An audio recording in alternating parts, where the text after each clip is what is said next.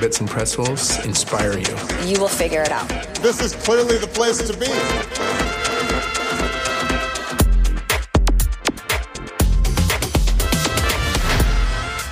Servus everyone. I'm Britta Wetterling, Editor-in-Chief of Bits and Pretzels. And this is a new, and in this case, interstellar episode of our podcast. Serial founder and Tesla CEO Elon Musk has long outgrown any ideas of anchoring his visions on Earth. With SpaceX and NASA, the next notch on his achievement scale has been conceived. For the first time in history, a private company, SpaceX, successfully sent 2 US astronauts to the International Space Station, ISS. While NASA abandoned its shuttle program 9 years ago and, like Europe, had to rely on Russian Soyuz rockets, the stars of space-gazing entrepreneurs like Elon Musk, Jeff Bezos, and many more have risen. Among them, my guest today, Will Marshall. He's the co-founder and CEO of Planet, which has built the largest fleet of satellites the world has ever seen. Each one covers an image of more than 2 million square kilometers per day. So that's more than the area of Germany. His startup is operating out of Berlin and San Francisco, where we've met. He works closely with Elon Musk, and his satellite images serve governments, researchers, and farmers.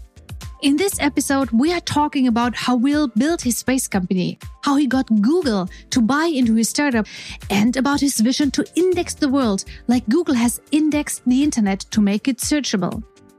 And like always, we've discussed what other entrepreneurs can learn from Will's experiences. The biggest thing that distinguishes successful entrepreneurs and unsuccessful ones is not the idea, it's not the timing, it's not the money, it's whether or not they stick to it. I mean, the number of people that said to me and my co-founders and to our company in general that it's impossible to do all of this is, they're a dime a dozen, as they say in America. Like, there's many of them.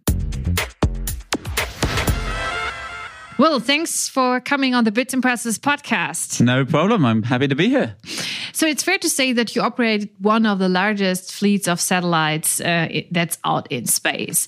But how did you come up with this idea to go into this field as an entrepreneur in the first place?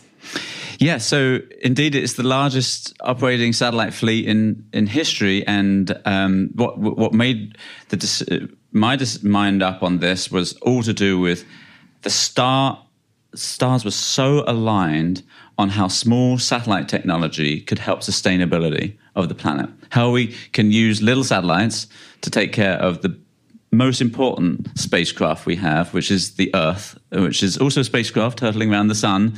And we realized that by imaging it more regularly, we could help have the information that helps us to manage that planet. Why satellites? Well, satellites, you get the bird's eye view of what's going on. And in fact, a common misconception about this is people are like, oh my God, we've got to fix the challenges on the Earth. Why on earth would we do anything off Earth? Why would we ever go to space until we've solved all the problems on the Earth? But that misunderstands that actually going off the Earth has helped us understand the Earth tremendously. Mm-hmm. It wasn't really until we sent probes to Venus that discovered the runaway greenhouse effect there that had been going on for some time that we really started thinking, whoa, wait a second, maybe this could affect the Earth. It wasn't until we sent satellites into space that we've discovered the hole in the ozone layer that was being caused by CFCs that then led to the changes in refrigerators and other technology that now was to fix that.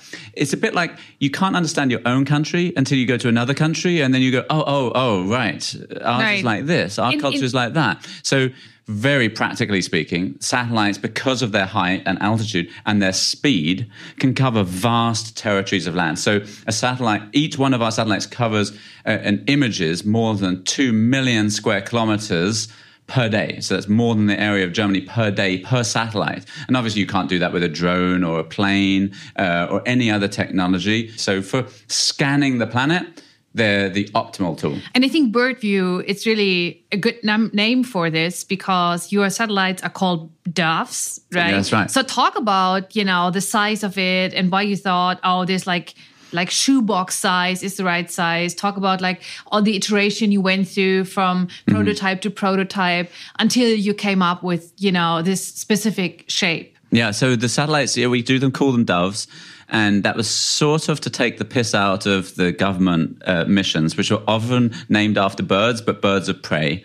So eagle, swoop, kill, kestrel, eye, spy, or whatever. And we were like, no, these have a peaceful mission. So we call them doves, sort of to a little bit of a twist on that. And the size and form factor was a form factor that was being developed, actually pioneered by Stanford University and San Luis Obispo University there down in Southern California, which basically helped to pioneer this form factor. We recognized that in the CubeSat form factor, which is a 10 by 10 by 30 centimeter volume, that we could put a big enough camera to image the Earth if we flew low at about 3 meter resolution, which would be sufficient to see a tree.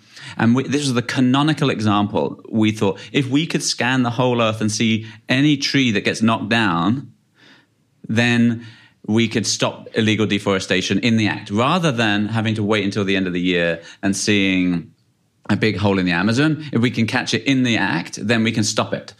So this was the sort of, it was, resolution is intrinsically related to the volume, and we could just about get to that resolution in this volume. So it was a perfect way of getting going. Do you see any effect of the coronavirus? Actually, we do.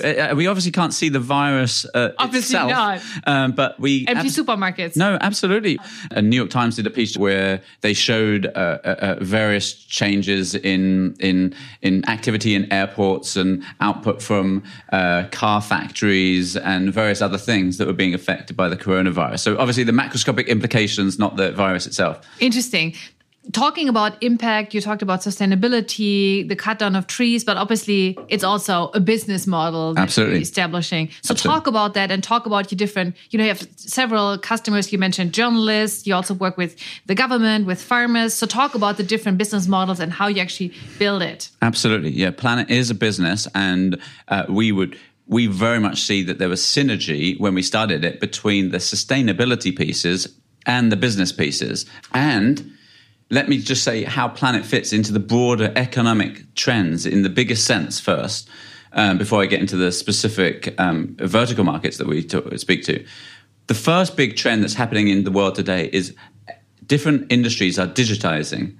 That means agriculture and transportation and medicine and various other industries are undergoing a digital transformation. As they take in big data and AI, they are enabling them to become more efficient with big savings.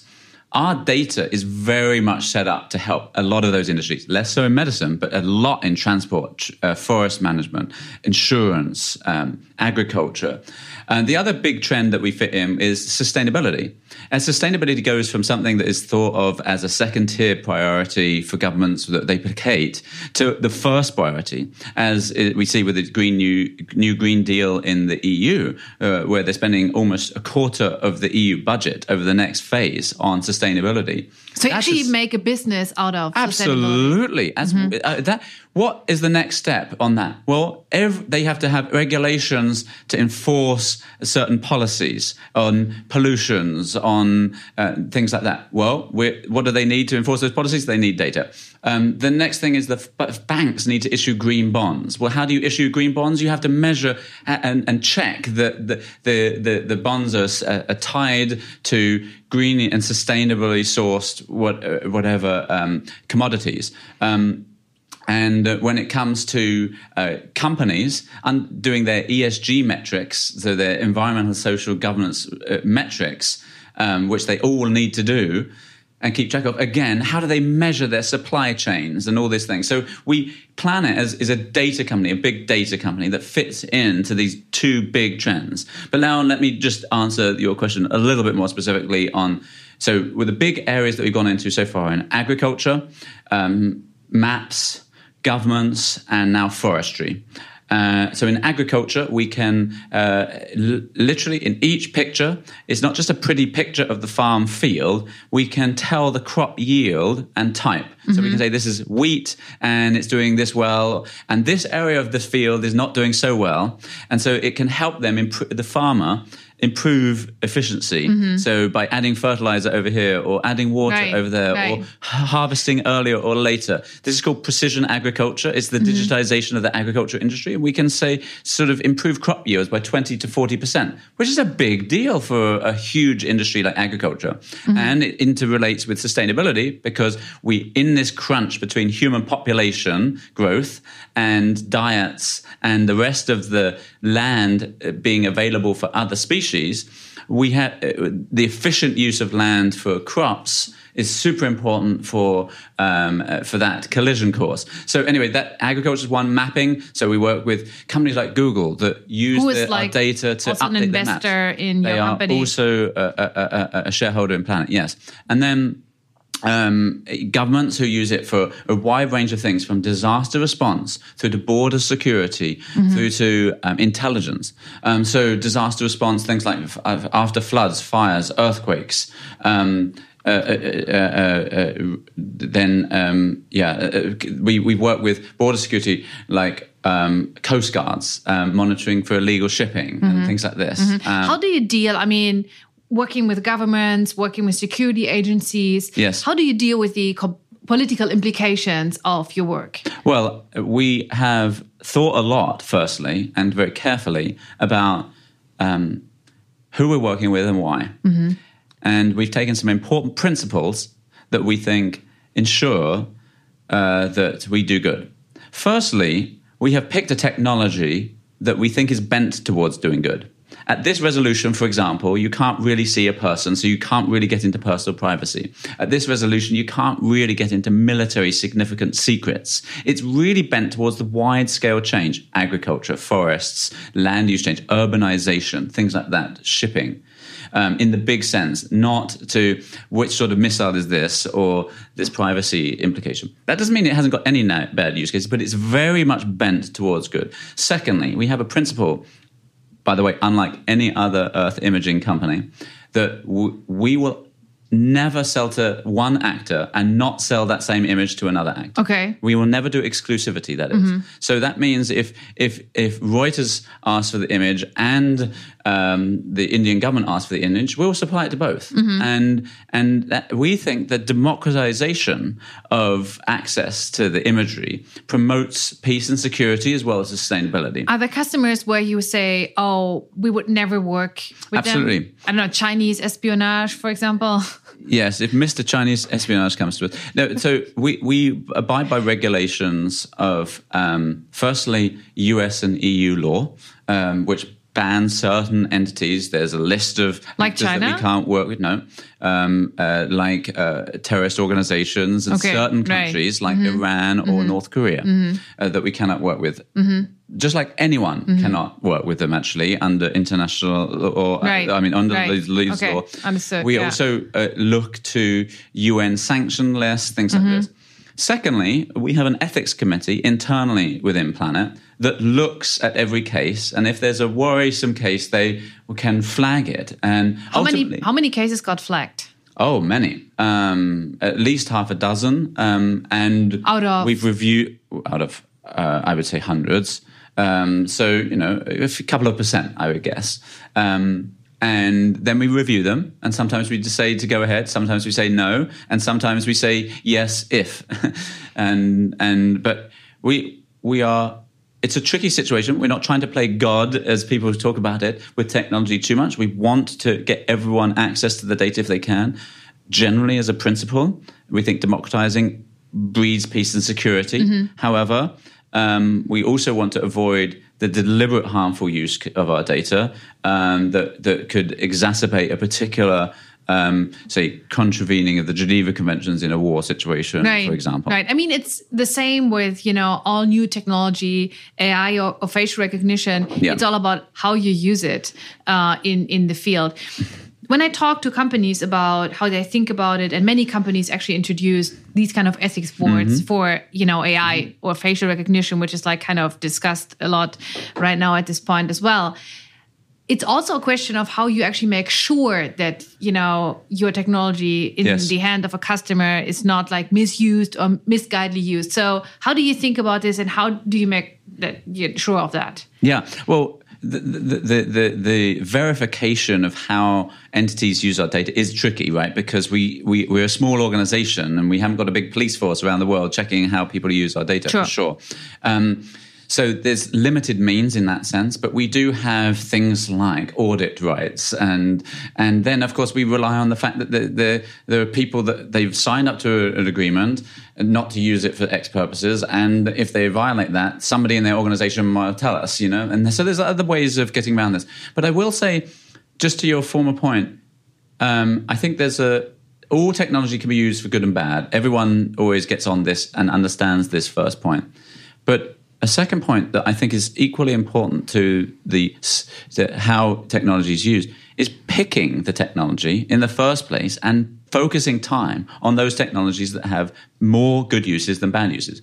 You mentioned facial recognition. I actually think that's a case where you could make the argument that the net negative implications is more than the net positive implications. A bit like nuclear technology, which although there's good implications, obviously, like medical advances, the nuclear weapon side of it so overwhelms I think the negative implications far outweigh the positive. So if I could get rid of nuclear technology in a snap, I would. Same with facial recognition technology, potentially. Technology entrepreneurs need to vote with their feet and pick technologies that are bent towards helping the world, and then actively steer them to do so. So step number one is pick the technology. So, if I was a machine learning person, I wouldn't go into facial recognition. I would go into, for example, we use similar kinds of algorithms to detect objects in our imagery, like trees or roads or buildings or ships or what have you. And I think that has a generally positive implication. Right. Again, I'm not saying it's all good, but it's pretty much bent towards that. And so that vote in of itself helps a lot. Right. As somebody who has this bird view on planet Earth to your technology and also to thinking about the impact of all these technology, what do you think on a broader perspective is the role of entrepreneurs in, creating better impact in using technology for good causes and for impact? Well, firstly, I think that there is a huge amount to be done on the planet. There's these huge challenges, like as stated by this, roughly summarized the world's challenges in the Sustainable Development Goals of the UN. Those 17 goals represent those challenges. So the first thing I would say to an entrepreneur is pick one of those. Pick a technology that's going to help at least one of those goals. And if it's not, you've probably got the wrong goal in mind. Secondly, I would say that a lot of these challenges are sociological, not technological, meaning that the dominant challenge is a policy. We already know what's happening with the climate. We already know we need to transition to renewable energies. It's a policy question, not a technology question. We have the technology to have solar arrays.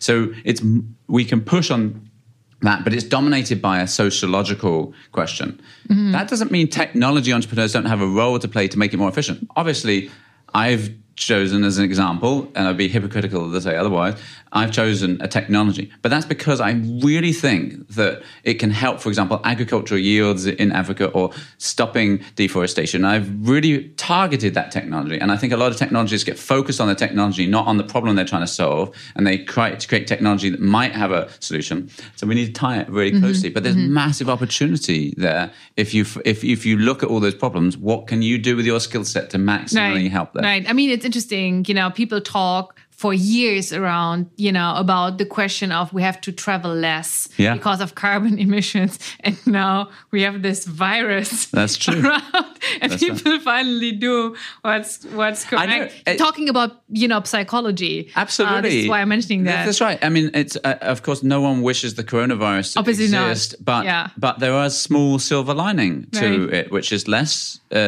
travel, and also just the idea of confronting a crisis, and that we can get through and we can plan and systematically change our behavior. There was an article I read the other day, 7 million people a year die from pollution, which is just one of the many aspects of the challenges to do with climate and the environment changes that humans are causing. Yet 3,000 people die of coronavirus, and suddenly it's a big thing. If those 7 million people were to die all at once in one location, that would make the news, you know? Right. And that's just that's the tip of the iceberg of all the challenges we're facing. So we do have a climate emergency, and we have an environmental emergency, and we need to do something about it. And this is, one of which is stop flying so much, but there's many other things. We have to change our diets, and we have to go and turn off all those coal power plants, and we have to have regenerative agriculture that saps down the carbon and enables more wildlife to be on it, and we have to stop deforestation. Those are the main things. Right. Yeah. But this sort of coronavirus situation can help get us used to how we change behavior. We can change behavior. Look, no one's flying. We just changed our behavior. No, We've got that and a few other things we need to do all together, collectively. Yeah. So maybe it will help sharpen our minds on how we can confront what is a much, much bigger emergency than coronavirus. Right. We've wiped out half of the species and animals on the Earth. That's what the UN said basically last year with the biodiversity report. Much more than half by numbers, less than half by species. This is a massive calamity, and we need to solve it. Where we need heads of state changing policies, making emergency meetings for that. Right. Coming back to the space industry that you are part of, and coming back to the privatization of the space industry that's going on for quite a while. So we saw the first rockets, being reused, which was a big step that kind of Elon Musk pushed forward. Then we have Jeff Bezos, he wants to send tourists up into space. How do you look at, this development, and what do you think is the next steps from your perspective as somebody who's like kind of part of this development? Well, firstly, I think it's extremely exciting. I mean, we really are seeing a renaissance in space technology. Many people track it, but for those that don't, I mean, the rocket developments have dramatically reduced launch costs now. The satellite developments that ourselves and others have developed have dramatically changed the capability you can put in a small spacecraft, and therefore the capabilities that can be done in space, by orders of magnitude. I mean, launch costs may have come down sort of 5x. Satellite costs for the same capability have come down maybe 100x. So those are big changes to an industry, right? Now, so what I'm excited about is the greenfield of opportunities to exploit that to benefit life on the Earth. So you don't want to go to space. You think we should stay on planet Earth? I'm excited about exploration too, but I don't think that's where the priority lies. For now, almost all the life, and including almost all the humans, apart from a few on the International Space Station, are here. And that's going to be the case for some time, no matter what. I really think our priority should be this planet. And now we can do things like blanket the world with internet from space to help give the couple of billion people that don't have internet access. You don't even have internet access in some areas in the Bay Area. There we go. So they can help fix it here too. And it's not just the people in the third world. No, absolutely. Like Well, sometimes the US is a bit of a third world country. So, right, that's true. In some senses, like not giving poor people healthcare, etc. Right. And, of course, imaging the planet every day and all the benefits that can provide. I think there is a tertiary benefit of helping exploration, and I am excited about that too. I don't think that's where we should put most of our resources, but it is true that the costs of putting up a settlement off Earth have gone down equivalently, sort of maybe a factor of 100. Since NASA was estimating just a decade ago that it would cost about a few $100 billion to put a settlement on the moon, which is the obvious place that we would next put a settlement. And now the estimates are down. I helped with some of these with some colleagues, just down to a couple of $1 billion.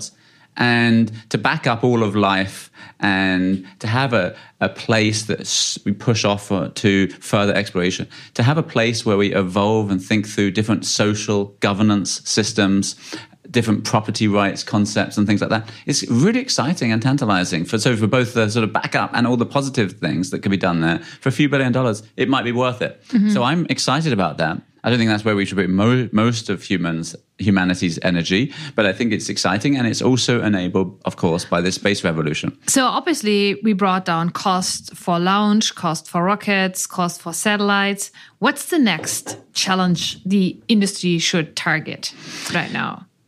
Where is this challenge? Well, the next thing that I think is most exciting is actually the combination of space and machine learning. So that has huge fruit in its future. This is true, of course, of many industries, that artificial intelligence and machine learning makes everything better. Yeah. Yeah. But the potential here is also true. So, for example, and I'll give you just a couple, our imagery, our first mission as an organization was image the whole planet every day. The next mission we've described as Queryable Earth, basically indexing everything in every picture that we get down. This is a house, this is a tree, this is a car, this is a road, this is a plane, this is a train, whatever it is. And then we build up an index of what's on the Earth over time. Well, then that becomes searchable. That you can just say, how many trains are there in Germany? What is their average velocity? what is the number of buildings in Munich? Give me a plot of that over time. Tell me where the new ones are. In deforestation, where are the new trees in the Amazon? Don't show me the pictures. Just give me the latitude and longitude of the trees that went down between this day and last month. And those sort of things should be queryable. So I liken Planet's next step, which is the merge of space and AI, it as being it's a bit like Google indexed the internet and made it searchable. We're indexing the Earth and making it searchable. And that has tremendous power. So I think it's this, and other applications the same. People are also talking about using AI to design spacecraft, that you launch this basically raw materials. Then you have a 3D printer in orbit that prints elaborate structures. Yeah, there's a company called Made in Space, for example, that does it. Yeah, I think this is extremely exciting because, in principle, it's a bit of a longer term thing, but it's really exciting because all of the design of a spacecraft is about the launch, because the launch is really violent. We have to have 200 G shock loads. So our pretty delicate little satellites with their telescopes that are exquisite optics have to survive a 200, is equivalent of dropping our little breadbox size satellite 1 or 2 meters up onto a marble floor. And you never want to drop an optic like that. And yet they have to survive that and stay in focus and all this other stuff. That is a very violent, so we have to build these very strong structures. Whereas in principle, once you're in orbit, there's no forces at all. And so you could build much bigger structures. But how do you get the stuff? So if you had 3D printing and this launching, you could build much bigger objects that have very flimsy structures once they're in orbit.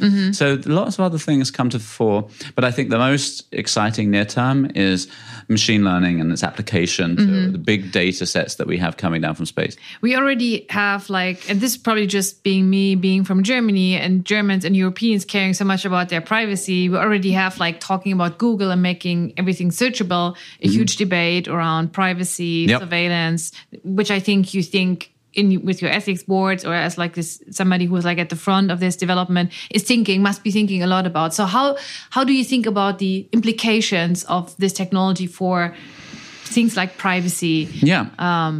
Happy to speak to that. I mean, roughly speaking, there's not much implications because our satellite data cannot see people. We are 500 kilometers away. We're further than from Munich to Berlin, and we're taking a picture with a little telescope that's 10 by 10 by 30 centimeters in size.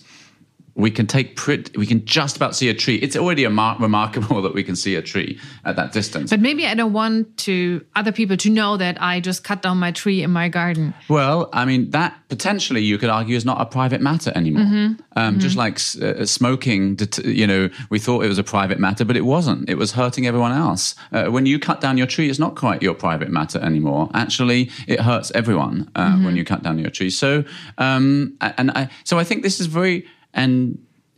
quite distinctly different from, say, drones, which are at a resolution that you can see people. You can fly over the backyard and see them sunbathing. This is not in that territory. We couldn't see that, and because of the distance. I'm not saying there's no implications, because we can, for example, see vehicles, and vehicles could be tracked in principle, although we're only revisiting once per day. But still, you can imagine it being in combination with some other data. So I'm not saying it's zero, but for example, and in particular compared with drones, it's nothing, because it's substantively less. So I don't think we're on the front of this sort of surveillance technology. We're on the front of data that helps us to understand the planet. That's still like an ongoing debate. Absolutely. I guess, and something that we all have to figure out as a society. Absolutely. As well. Absolutely. Thanks. That was great.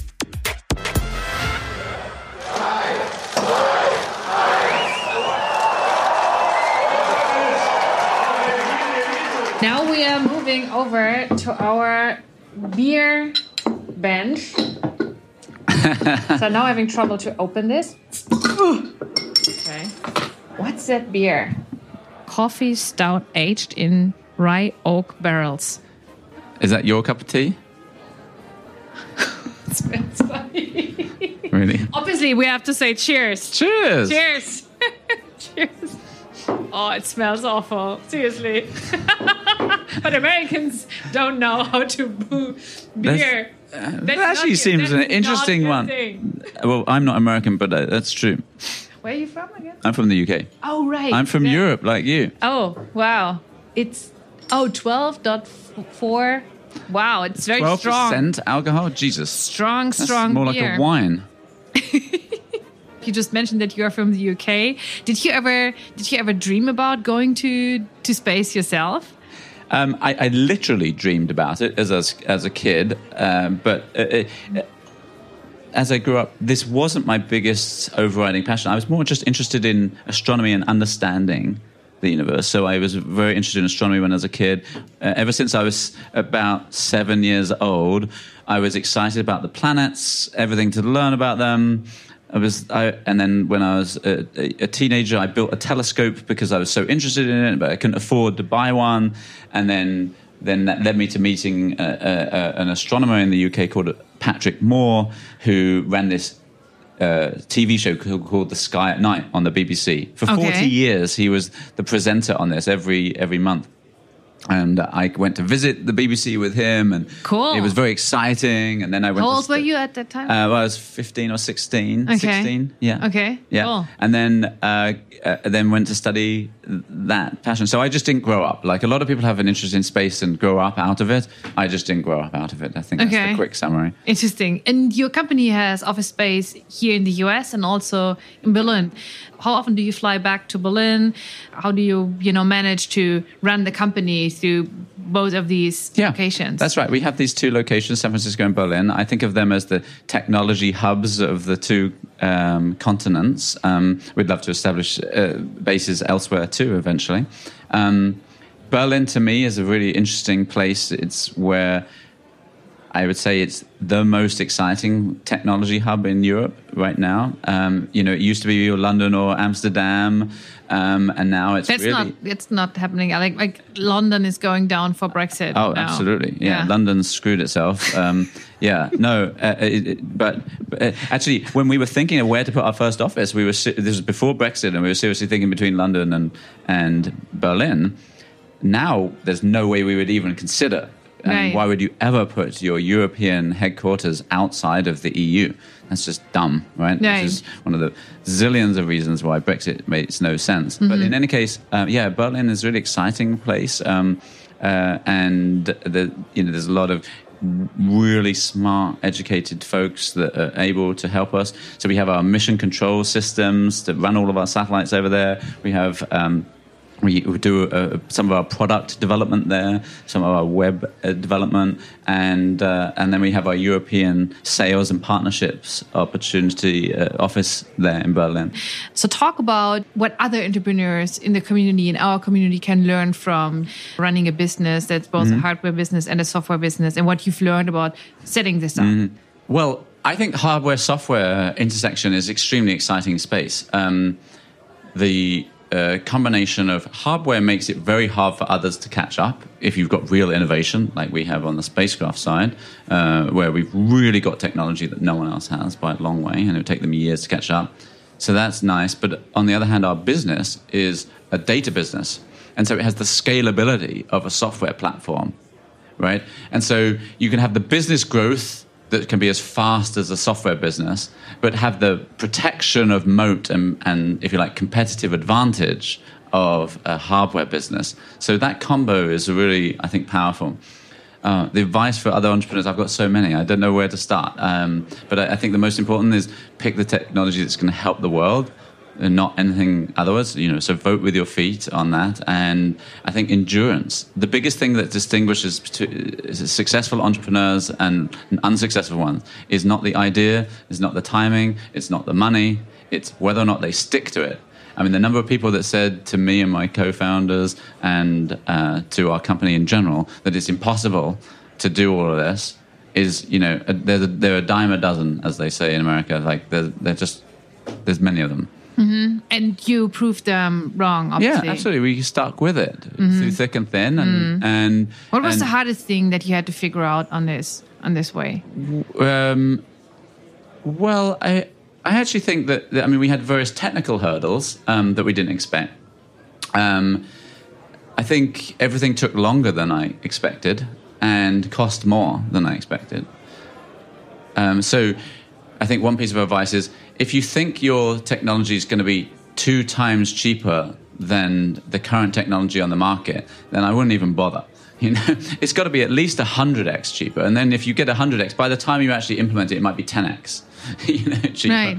Meaning that you have to start with a big advantage because you're probably not thinking through all of the small things that those other industry do. I mean, so I think that luckily we still have quite some legroom there, but it was only because we started with a lot of legroom. There was in principle 1,000 or 10,000x reduction or increase in capability per kilogram, as we like to refer it to, that was possible, and then we could launch so many more little satellites. That was the in principle. But if it had only been 3x, there's no way this company would have worked. Interesting. Because it ended up costing 3 times more, roughly speaking, than we anticipated to launch all the satellites through various complexities that we didn't expect. Is there any advice that you would give to your 20-year-old self or like to the 15-year-old self that was walking around in the BBC studio about how to look at a business, about how to start a company, about something? Meditate? Mm-hmm. You meditate? I do, and that would be my one piece of advice. Because? To have a clear head, and because it enables you to have less stress and rise up a little bit to realize that you can't control everything and realize what's in your control and not in your control and things like that. What makes you optimistic about the future of entrepreneurship? Well, we touched a little bit about machine learning. I think how that is changing lots of industries is astonishing. It also has its scary pieces too, and I have those concerns, like many people do. But I also think it's just astonishing that we as a species might live through the phase where we give birth to our progeny that's smarter than us, that takes over a sovereignty, which is, of course, scary, but that ultimately is a super intelligence, and that might happen, and we might see some of that. It just boggles my mind. Humans have been evolving on this planet for millions of years, and of course, all of life for billions of years, and the idea that we have this phase change from genetic evolution to artificial intelligence right now, and what that means, and what morals and ethics they will have, and what ideas they'll come up with. Because most scenarios about AI and its emergence suggest that as soon as it gets as smart as us, it will quickly get much smarter. There's a bit of a takeoff thing. We don't even know what it would mean or look like for something to be 10 times or 100 times or 1,000 times or 1,000,000 times smarter than us. Right. But that's so exciting, right? So, maybe it will just treat us as pets or something. That's one of the best scenarios. That's one of the best scenarios that we have, yeah. And this is why I keep on going on about animal rights. Like, mainly, if we treat our animals, pets, well, maybe they will treat us better, They might look to us as an example if we treat our pets not very well, which is typical, but... Coming to the last part of this podcast, which is our either-or game. I give you 2 words. You have to make a decision for one and explain real quick why you made this choice. Fine. And the first one is obviously bits or pretzels. Oh, pretzels.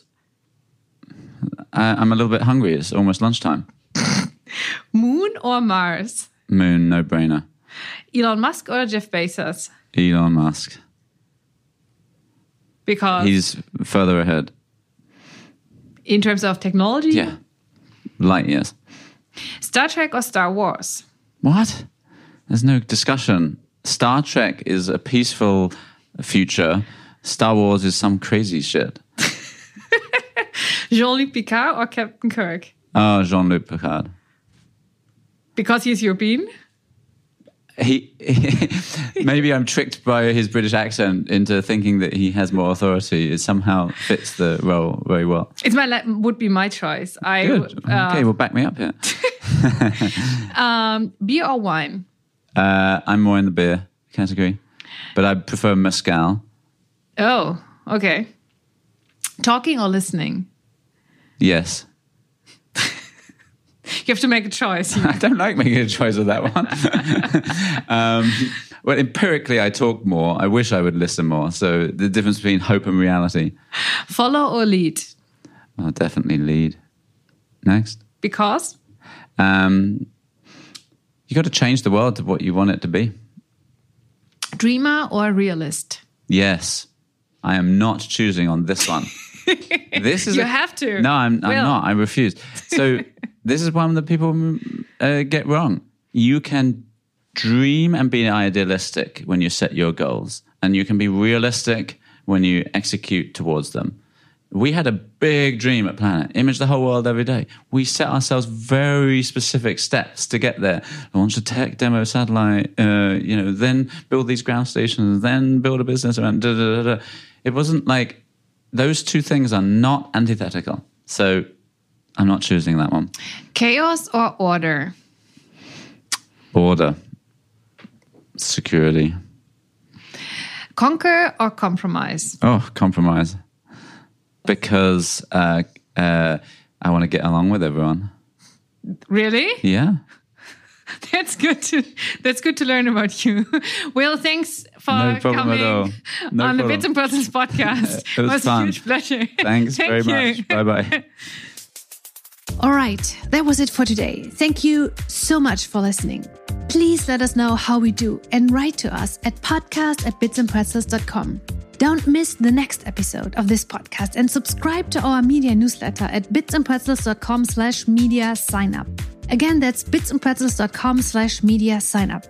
Stay safe and see you next Wednesday.